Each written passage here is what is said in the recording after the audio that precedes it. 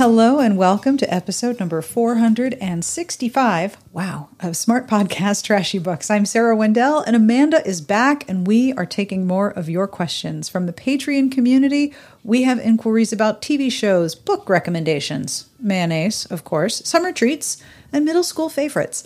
Thank you to Laura B., Corelia, Christina B., and Phoebe for all of the questions, and thank you to our Patreon community for making sure this and every episode has a transcript. If you would like to have a look at our Patreon community, it is patreon.com/smartbitches.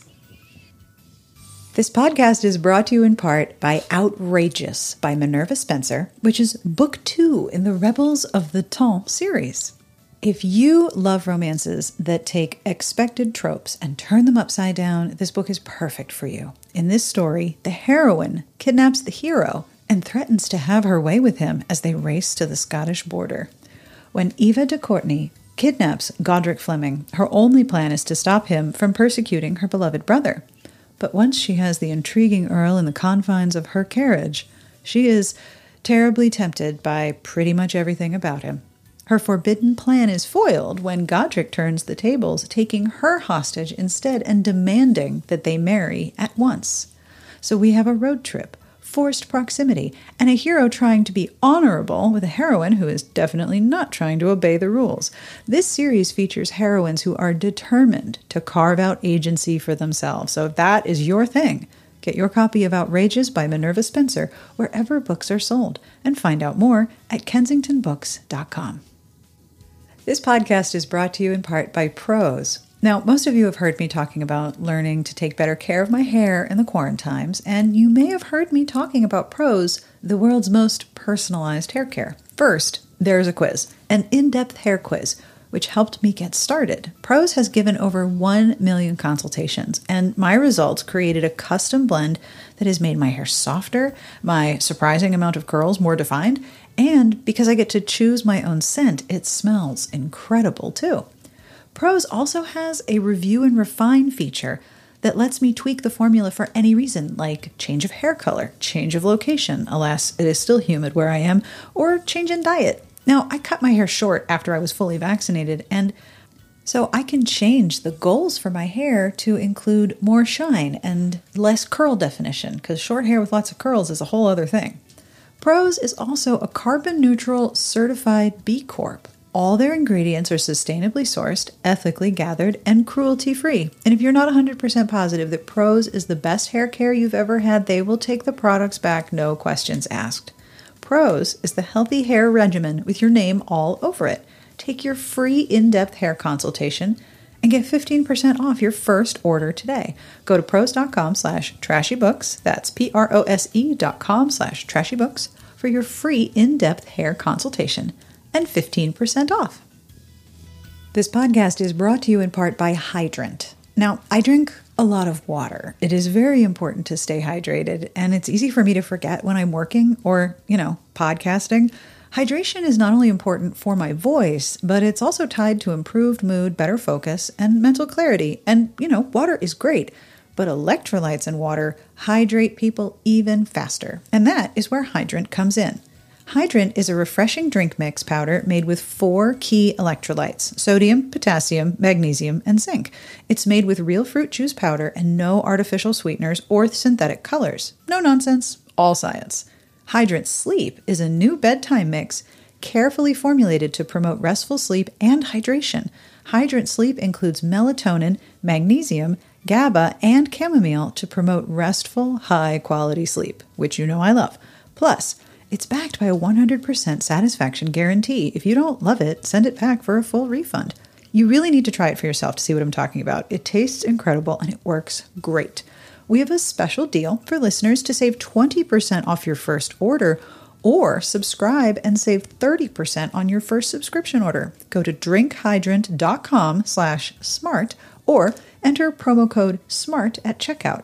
That's drinkhydrant.com/smart and enter promo code SMART for 20% off your first order. drinkhydrant.com/smart or promo code SMART and save 20%. We thank them for sponsoring the podcast. Hydrant, where water meets wellness. We talk about a lot of things in this episode, and of course, we will have links to all of them in the show notes, which is attached to the podcast app that you're listening to or at smartbitchestrashybooks.com/podcast.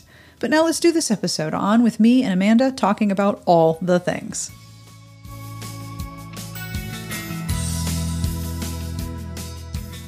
Ready for more questions? Yeah. All right, you got coffee? Yes. All right. Has Linus left the room? Yes. Anytime I get on, like, Discord or start talking to another human being, he immediately leaves. I might cannot wander back in. You might see him. Right. You ready for your first questions? Mm-hmm. Okay. We got good questions on this one. Yeah.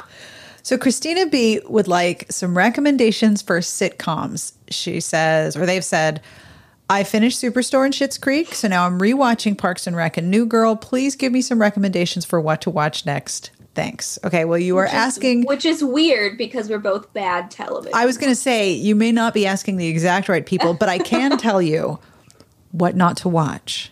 Mm-hmm. Last night, we watched America, the Motion Picture, on Netflix. Is that the cartoon? Yes. Okay, one of my coworkers at this bookstore loved it. Okay, it is It was a man, so take that with a grain of salt. Okay. It was calibrated for a very specific sense of humor that was not mine. Okay. It is gigantic, hypertrophied, super muscular presidents. Yeah. And Channing Tatum does a great job as bro bonehead George Washington, and Jason Mantzoukas who's wonderful, does exactly what you expect him to do. Oh yeah. Andy Samberg is Benedict Arnold, and you have all of this really great talent, and there's maybe 3 whole jokes that are good, and it's almost as if the whole movie was built around these 3 jokes. It's super good. And there were so many times when Adam and I looked at each other and were like, what the fuck are we watching? I cannot think. It like broke my ability to have synaptic function. It was because, good and bad is a quadrant, right? There's good, bad, and enjoyable and non-enjoyable. And this was probably supposed to land in bad and enjoyable, and it did not land there for me. I was very confused. One of my coworkers showed me a clip of, like, I don't know, they were discussing, like, T-shirts, and they're like, oh, it's so soft. Is it a tri-blend? No, I think it's a quad blend. Yes, that's just, like, in the beginning. Rubbing their shirts. And he showed it to me, and I didn't think it was nearly as funny as he did. So, well, now I don't have to watch it. No, I would suggest not. Unless you are with people who are very funny along with you when you watch somewhat questionable writing, and maybe you're drunk or high. Yeah, it might be fun if you're high. It might be really fun if you're baked. I was just reading Reddit through most of it because I was like, oh, there's the joke. Okay, good job. I'll wait 10 minutes till the next one. But it wasn't worth an hour and 38 minutes of movie. Oh, yeah. Yeah. So in terms of television for Christina, I can tell you don't watch that unless you are in a room with funny people and in some way in an altered state, maybe.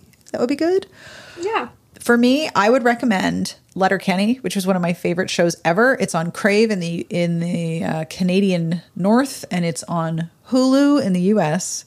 I know that season 7 or 8, I don't do numbers very well. They've just filmed the next 2 seasons, and they're very short episodes, but they are wonderfully funny. And they have the same sort of tone as Superstore and Schitt's Creek, where underneath it is a foundation of kindness, which I like in my television. I don't like mean humor. I don't like cringe humor. I don't like humiliation humor. It's not my thing. I would also recommend Brooklyn Nine-Nine, with the caveat that it is about police officers. It is also aware of the fact that it is about police officers. And in the comments to this question on Patreon, Jacqueline suggested Rutherford Falls, which I have never watched, but would probably be a good fit. My suggestions. One, I don't watch a lot of TV. Yeah. And when I do, I need a buddy, right, to hold me accountable to watch this show. So, all of these shows that I've watched with, Eric. Because if I'm left up to myself, I will never watch anything. Why is that? Do you not like television? I just feel like I am a chronic multitasker where it's like I have to be doing a million things at once. So if I'm playing a video game, I'm listening to like a YouTube video. Like there's always something else going on. That's too much talking. That's too many voices for me. It's just with a TV show, like you have to be present, and it's easier for me to do that if I'm with someone who's like watching it with me. Because like I'm spending time with someone and watching a TV show. So it is effectively multitasking. Yeah. Got it. I've gamed the system. I get it. So my first one is The Good Place, which I believe is also done by the showrunner of Parks and Rec. It feels very similar. I think there's only 3 or 4 seasons. Season 2 is probably the slowest of the 3 to 4.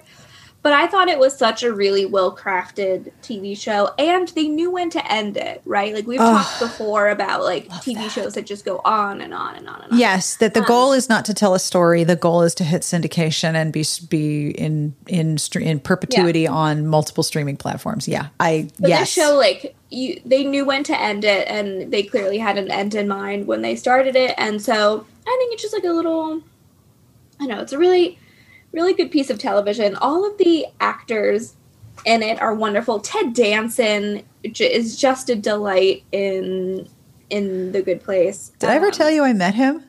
No. So I was an intern at the Democratic National Convention in 1996. Yeah, this would be 96. You were in Chicago? I was in Chicago. I was an intern for the LA Times. Adam actually worked for the Democratic National Convention. He did all of their housing arrangements. So he knows lots and lots and lots about hotels that were in Chicago, but the ones that were there in 1996, I don't know about any of them now. Yeah. But I was being sent from the press tent to the convention center for something. This is when I learned I didn't want to be a journalist because I was in the press tent with all of the real journalists, like all the full-time employees, and they were such gross assholes to the interns and complained constantly. Took the shine of glamour off. Oh yeah, I was like, this is horrible. I don't ever want to work with any of these people. Forget this. So I started my own amateur journalism, and look where it got me. Journalism without a license, barely wearing real pants. In a shitty jerk tent, apparently. Ugh, people complain about free food. How do you complain about the free food? And I will go to anything if it has free food. Right? Me too. Even if the free food is shitty. Free food is the best. Gosh. So I'm walking into the convention center, and there's all of this press in front of me, but they're all walking backwards. And I keep trying to get out of the way. I'm like, I'm in the way of some dignitary's coming through, somebody's coming in. And I look behind me and there's nobody there. And then I start to get like really weirded out. Like, am I screwing up somebody's shot? Are they trying to get some sort of like establishing picture? I don't know. And I look to my left, and there's Mary Steenburgen and Ted Danson. And he's just so quiet and unassuming. He's just sort of, mellow walking. And the press is like losing their cool. And I said, such a dork. I looked at him and went, oh, you're the famous person. Because I know it wasn't me. And he goes, I think there are many other people here who are more famous than me. But yeah, probably. I was like, I like you. I've heard you're nice. And this is true. And you can also tell, like, the cast enjoyed being on set and Can't you tell? Hanging out. Yeah, like, there are so many behind the scenes things of William Harper, I think that's his name, who plays Chidi in the show, teaching, like, Ted Danson, like, dance moves, like how to do, like, the floss dance, and it's just so sweet. So I would recommend that one. I would recommend What We Do in the Shadows, which is, if you like that kind of mockumentary Parks and Rec feel, this is that, but with vampires, and it's based on a movie that came out in New Zealand with Taika Waititi and Jermaine from Flight of the Conchords. I actually think, I love the movie, but I think the TV show is better than the movie. It's like vampires, but they're bad at it. God, they're such idiots. But it's such a fun series, and I think the next season 3, comes out in September, and that's on Hulu. And I believe The Good Place is either on Hulu or Netflix. I think it's Hulu. Or maybe it's split between them at this point. Who the hell knows? Eventually, someone will put them all together and reinvent cable. So What We Do in the Shadows is so much fun. I really like Matt Berry, who's in it, who is in also this other mockumentary type show called Toast of London, where he plays like a failed actor of sorts, and he's like trying to get more gigs. That's on Netflix. And then lastly, this is on Apple TV, but my advice is get an Apple TV trial and watch Ted Lasso. It's only 10 episodes, and each episode is like a half an hour. So it's like 5-ish hours of your time. You could totally fit that in a week-long trial, in my opinion. If someone's on the couch with you. Someone's on the couch with me. But also, doesn't the new season come out on the 30th, 29th? Like the last week of July. So sometime in the last week of July. So what you want to do is time the free trial so that the next season is inside your free trial and like clear your schedule. Yeah. You know, because you want to get that 1 week free. You want to watch this one show, time it correctly. You can watch the first season and then watch the second season and then go into iTunes and cancel your subscription. It is hands down one of the best pieces of media I have ever seen. Wow. And is just so sweet and wholesome. Like if you like kind TV shows. Yeah. This is that. And it's just like funny and there's like romance and great female friendships and great male friendships. So the hype is worth it. The hype is right. I think so. Because we've talked before about how people being nonstop gushing about something kind of makes us both go, yeah, okay, yeah. All right, get it. You eated, you prayed, and you loved. I understand. Okay, moving on. The hype is real. And then I haven't watched it yet, but I'm very curious to watch it. And I'm excited to. And it's also on Apple TV, so I might have to get a subscription. But it's called Schmigadoon. I'm sorry, it's what now? It's called Schmigadoon. And it's got Keegan-Michael Key. I'm listening. And Cecily Strong from Saturday Night Live. Uh-huh. And they play a couple that's kind of like on the rocks. And they get lost. And they find like a nearby like town. And they can't leave. Oh, crap.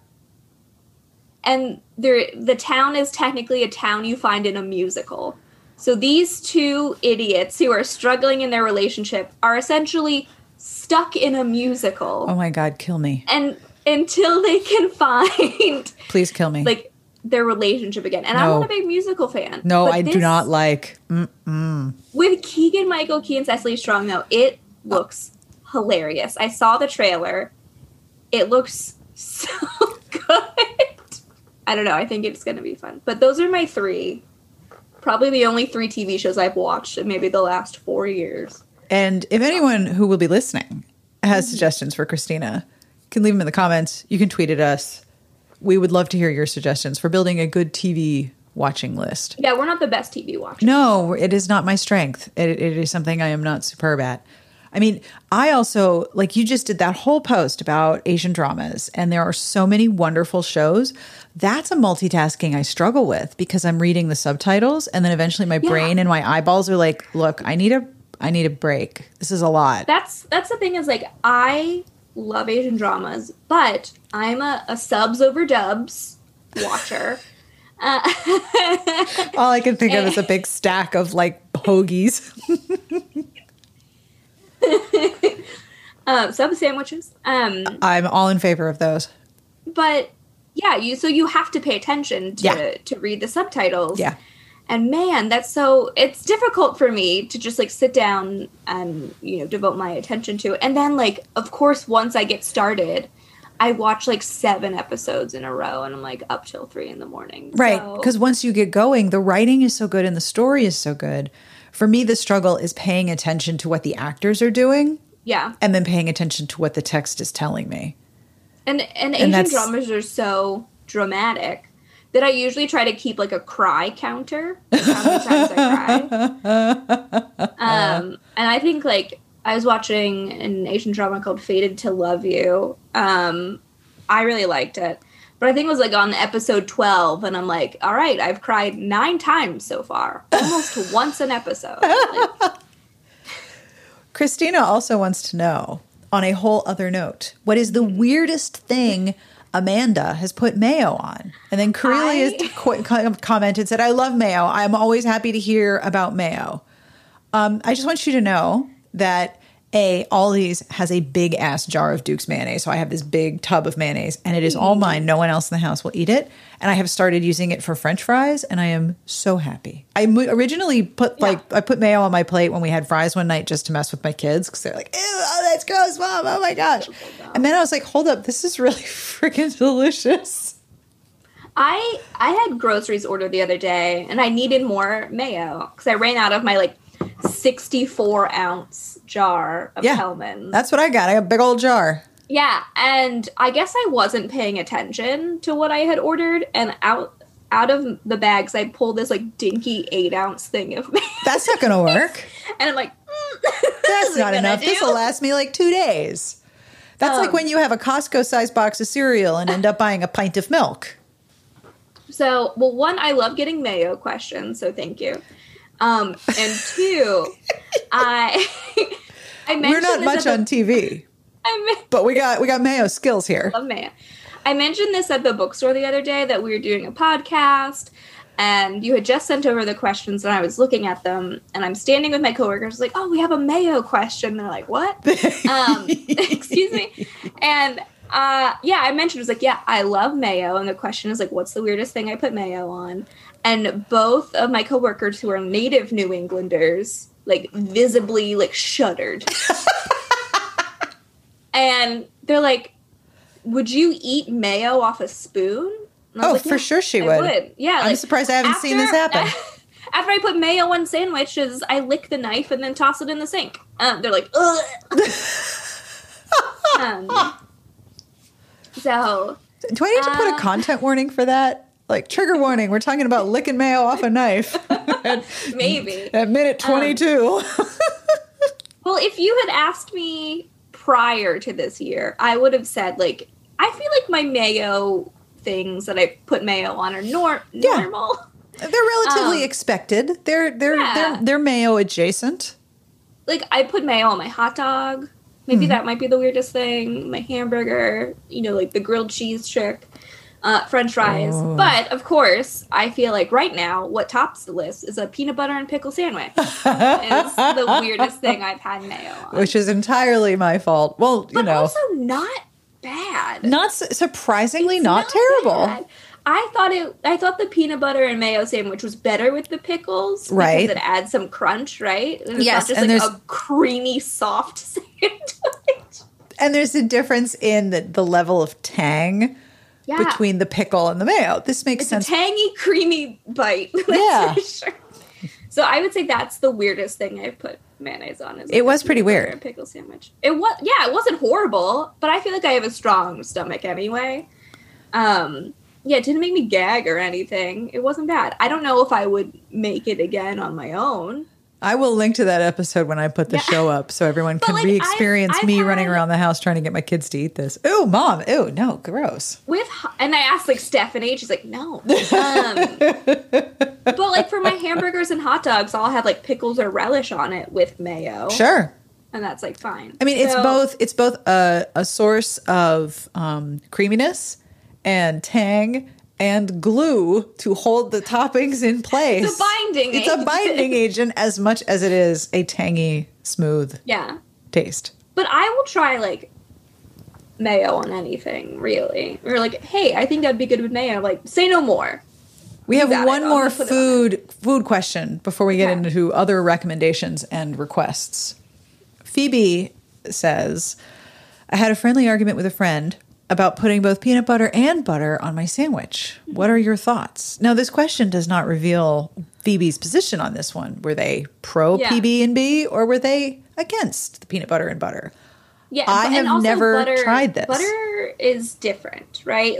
Butter varies. You could have salted butter. You could have unsalted butter. Yep. And the spreadable butter that has oil in it is going to taste different from just softened stick butter. So my dad, the weirdest sandwich I've ever seen, but he loves it. It's roast beef, ketchup, and ice cold, pats of butter. It's not even softened. It's a chunk of cold butter. What, wait. So sliced deli roast beef? Yes. And then ketchup. Yeah. And then pats of cold butter. Yeah. Like, they're not, like, spreadable. You just, like, cut it off the block of Chop, butter. chop, chop. Like you're making biscuits, only instead of cutting it into flour, you cut it into some ketchup. Yeah. Wow. So I feel like having those, like, stiff squares of butter is also a different sensation than, like, the spreadable butter. From a culinary perspective, that's way out there. He'll melt a Kraft single on a slice of apple pie. I can understand that because it's like it's cheddar adjacent, I guess. Cheddar adjacent. I mean, it's not a real, it is a cheese food product. Like a Velveeta. Yes. I think peanut butter and butter is fine. I will tell you. It sounds like a boring sandwich to me. But I mean, you just need some mayonnaise on it. Need some pickles. Butter, peanut butter, mayonnaise, and pickles. Now we're talking. Now that's a sandwich. If I ever open a deli, that'll be the Amanda. The Amanda. And everyone's like, why is that on here? That's disgusting. Well, you should try it. There's a reason why it's on the menu, because you should try it. I will tell you, I made homemade peanut butter cups this weekend. Oh my gosh. First of all, it was a recipe from Reddit that Adam sent to me. And I was like, yeah, I can do that. So you melt chocolate. You can add oil to it, but I just melted some dark chocolate. Then you mix the peanut butter with a couple tablespoons of powdered sugar, which takes forever to mix. I can imagine your like arm gets tired. It makes such a mess. The powdered sugar is like everywhere.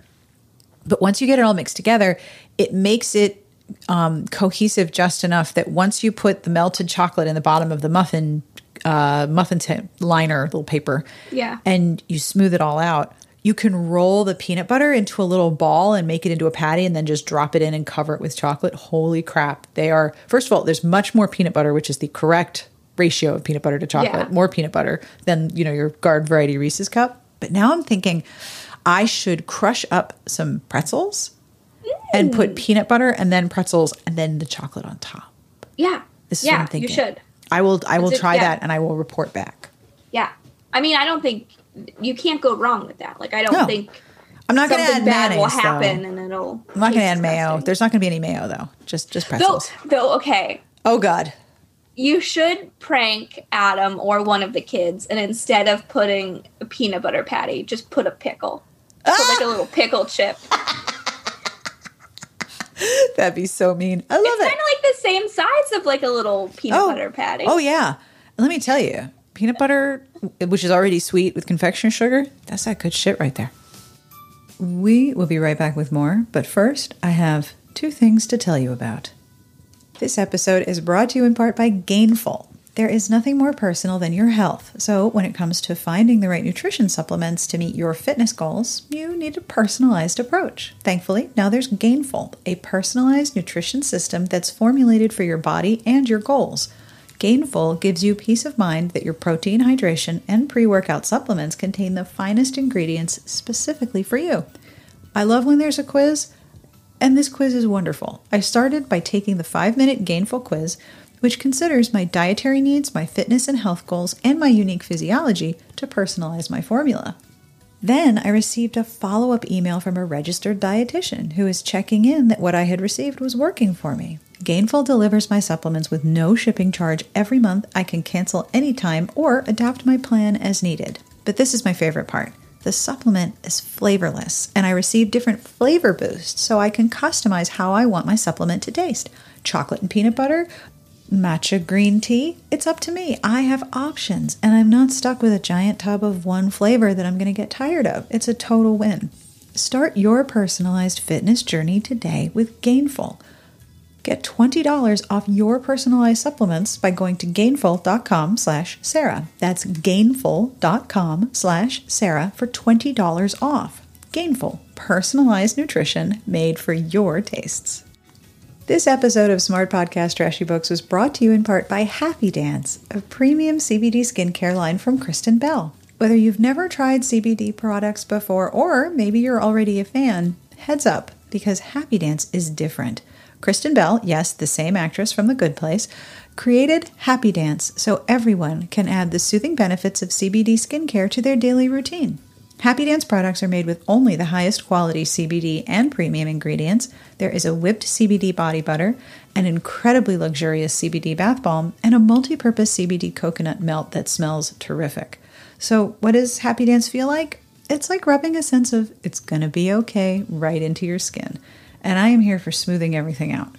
I keep a jar of the Happy Dance coconut melt on my desk. I am looking at it. It's pink. It's super cute. And it reminds me that instead of picking my cuticles, which I tend to do when I'm stressed, I can use the Happy Dance coconut melt and rub it into my skin right by my keyboard to remind me to soothe and smooth instead of picking and stressing. It is a multi-sensory moment of chill, and I love it. Happy Dance is a reliable, consistent, and safe way to try CBD, and the skincare options are a wonderful way to treat yourself or the people you love. Right now, Smart Podcast listeners get 15% off their first Happy Dance order, but only when you go to doahappydance.com/Sarah.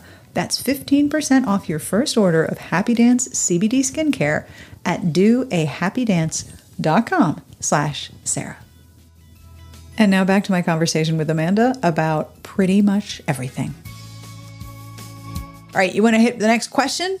Corellia, right? That's what Corellia, I think. Corellia. If we're wrong, we're sorry. So sorry. I would love recommendations for a contemporary forced proximity romance where their characters have regular occupations/lives. So no bodyguard protects reality TV star from terrorists on a submarine. I do like bodyguards on submarines. That's good stuff too, but I'm curious to read something closer to home. Sarah's response was pretty much 12 question marks. Yeah.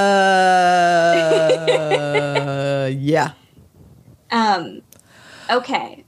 The only thing I could think of where they have regular occupations, forced proximity, was the flat share, where they're not necessarily together because they're leaving notes for each other, but one character works the night shift, so sleeps during the day, and then the other character works the day shift. They're kind of in the forced proximity of the apartment, but they're never there at the same time. That's just about the only thing I can come up with. However, Amanda has suggestions and links. I have a couple. Yeah, and links. So my first thought, and this might be not quite what you're looking for, but Whiteout by Adriana Anders is that the characters, like one is a glaciologist, so like a scientist, and the other one is like the cook that's on base in Antarctica. Yeah. So neither a bodyguard nor a reality TV star. But they kind of have to battle the elements, and there's some like weird, like mercenary stuff that happens. However, the main characters aren't rich and famous. No. I believe The Wedding Date by Jasmine Guillory starts with the characters trapped in an elevator. Yeah. They don't stay there forever, though. That would be a very smelly romance.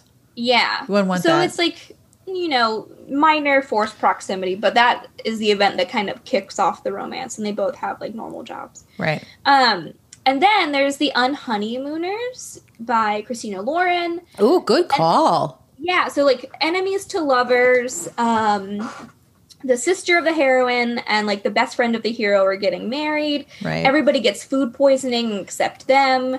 And they go on the honeymoon instead because the honeymoon is non-refundable.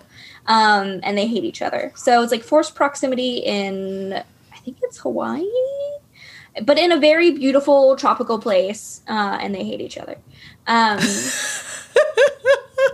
So I have two links. So one is in our book finder. We have the like forced proximity theme. Yes. That will give you every book we've mentioned on the site with forced proximity. So there you'd have to weed some out. You can also... But you can spot contemporary pretty quickly. Yes, and is the cover illustrated? You're fine. And in the book finder, you can kind of mark professions, right? Mm-hmm. So you can make it more niche. We also did a rec leak with forced proximity stories that have inclement weather. Like the characters are forced together because of some like weather or environment issue. Yep. Schools are closed. No half-day kindergarten. Yeah. So that might also be helpful since, I feel like those might be less overtly like suspense with bodyguards and more like people are stuck in a shitty situation because like their car broke down or whatever. So you might be able to find some stuff there as well. So those are my suggestions. These are good suggestions. Thank you. All right. And also, Corellia also continues with another question. I'm always curious about people's thoughts on words, metaphors, etc. we have and don't have to identify the female sexual anatomy, what works, what's problematic, what's changed in the past few years. Why have I never read a romance that uses the word vulva? Maybe because vulva is not a very sexy word, is my guess. I mean, that's relative, right? You might think vulva is a very sexy word. But I think, like... But don't forget the compliment. Don't forget Corellia's compliment. Oh, the compliment is, anything you talk about will be fabulous. I can't wait. Thank you.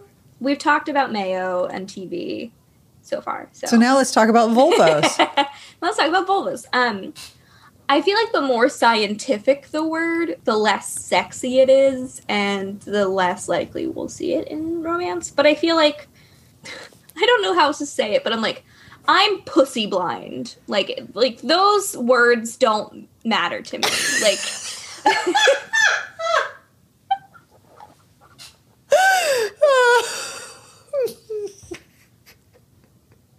Okay.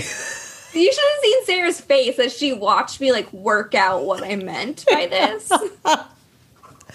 Okay. Some people are very particular in, like, the words that are used during sexy times. I don't care, personally. So you can use, like, the C word. Doesn't bother me. I just feel like the more scientific it is, the less sexy it comes across on the page. Because I would never dirty talk anyone and use the word vulva. Because let's be honest, most men probably don't know what a vulva is, and they probably think you're talking about the thing in the back of your throat. And you're like, no, that's your uvula, you idiot. I thought you drove a Chevy. I heard those are smart, sensible cars. I don't understand. What? I skim a lot of sex scenes. A lot of times when I'm reading, the writing almost takes a turn and becomes very different. One thing I'm always curious about from a sort of semi-objective standpoint is whether or not people have a preference between dick or cock. I don't have a preference. I do not really have a preference either. But it's very interesting to me when those words are deployed and which ones are chosen versus euphemisms like arousal, ridge, spear, soldier, flagpole, you know. I just remember lever. One of the beginning scenes of 10 Things I Hate About You where Allison Janney, the guidance counselor, is working on her like erotic romance novel and she's trying to find the right word. I think she was like turgid member. Oh yeah, that was a big one. Mm-hmm. And she's like engorged, and she keeps like working through the different words that she could use. Using more like graphic terminology rather than euphemisms to me is like better. Because I just, like, roll my eyes when it's, like, spear or rod or whatever. And I'm like, let's just say what it is. Like, we know what it is. Mm-hmm. You don't have to play coy here. Yeah. I think it depends on the book that I'm reading. Sometimes the language change doesn't fit. And I'm like, oh, okay. Wow. Or the characters will start dirty talking each other. And I'm like, your relationship is in that place? I didn't realize that. Did that happen off page and I didn't see it all of a sudden? You met 40 minutes ago. Right. Like, wow. Okay. Yeah. All right then. I also know that there are certain readers who hate certain words. Oh, yeah. Right? Like moist. I am not one of those. I don't really have strong opinions about dick, cock, pussy, cunt, whatever. Don't care. Yeah. So, hello, everyone's children who are listening to the show. I know there are some people who's like, "Oh, I hate that word," and you know, it'll just take you out of a scene or whatever. Yeah. But unless it's something like really goofy, like moist vulva, or just like childish and like juvenile, like a woman's like tits or hunkin' bobos or whatever. Hunkin' bobo. Her majestic bazoombas. Her sweater puppy. Like that one cover with the two dog noses. Sweater puppies. Oh, dear God. Yeah, unless it's something like that that makes me go, wait, what? I'm sorry. Which I think would be like a good little Easter egg for a romance author to put in there, just to make sure you're paying attention. Yeah. Or can you imagine like an audiobook narrator? Sweater puppies. Yeah, this took a turn. Sorry. Well, we have a question from Laura B. What are your favorite summer treats? Treat equaling food, outing, or whatever. For me, I love ice cream sandwiches. I like champagne cocktails, especially a French 75, which is gin, lemon juice, simple syrup, and champagne on top. That sounds delicious. It's wonderful. And I like anything on the beach. I think any food on the beach tastes good. But when I was really little, the shack on the beach that I used to go to didn't sell Coke or Pepsi. It had RC Cola. And I would get RC Cola and a bag of Doritos, and that was the absolute taste of summer when I was, 11 or 12. So, I hate the summer. Surprise. Even though I was born in Florida, I hate it. But our beach snacks when we would go as a family would be green grapes, ice cold in the cooler. Ooh, yummy. Yeah, original Cokes. Regular Lay's potato chips. Right. And then, like, subs from Publix. That would be, like, our beach food. However, living in New England, it's a little different because, like, Sarah listed ice cream sandwiches. I think there was a study that, like, Massachusetts eats the most ice cream out of all the states. Huh. And is that because the beaches are terrible? The beaches are fucking garbage here. So there's like, sorry everyone. So there's like a compensation of ice cream over crap beaches. Know.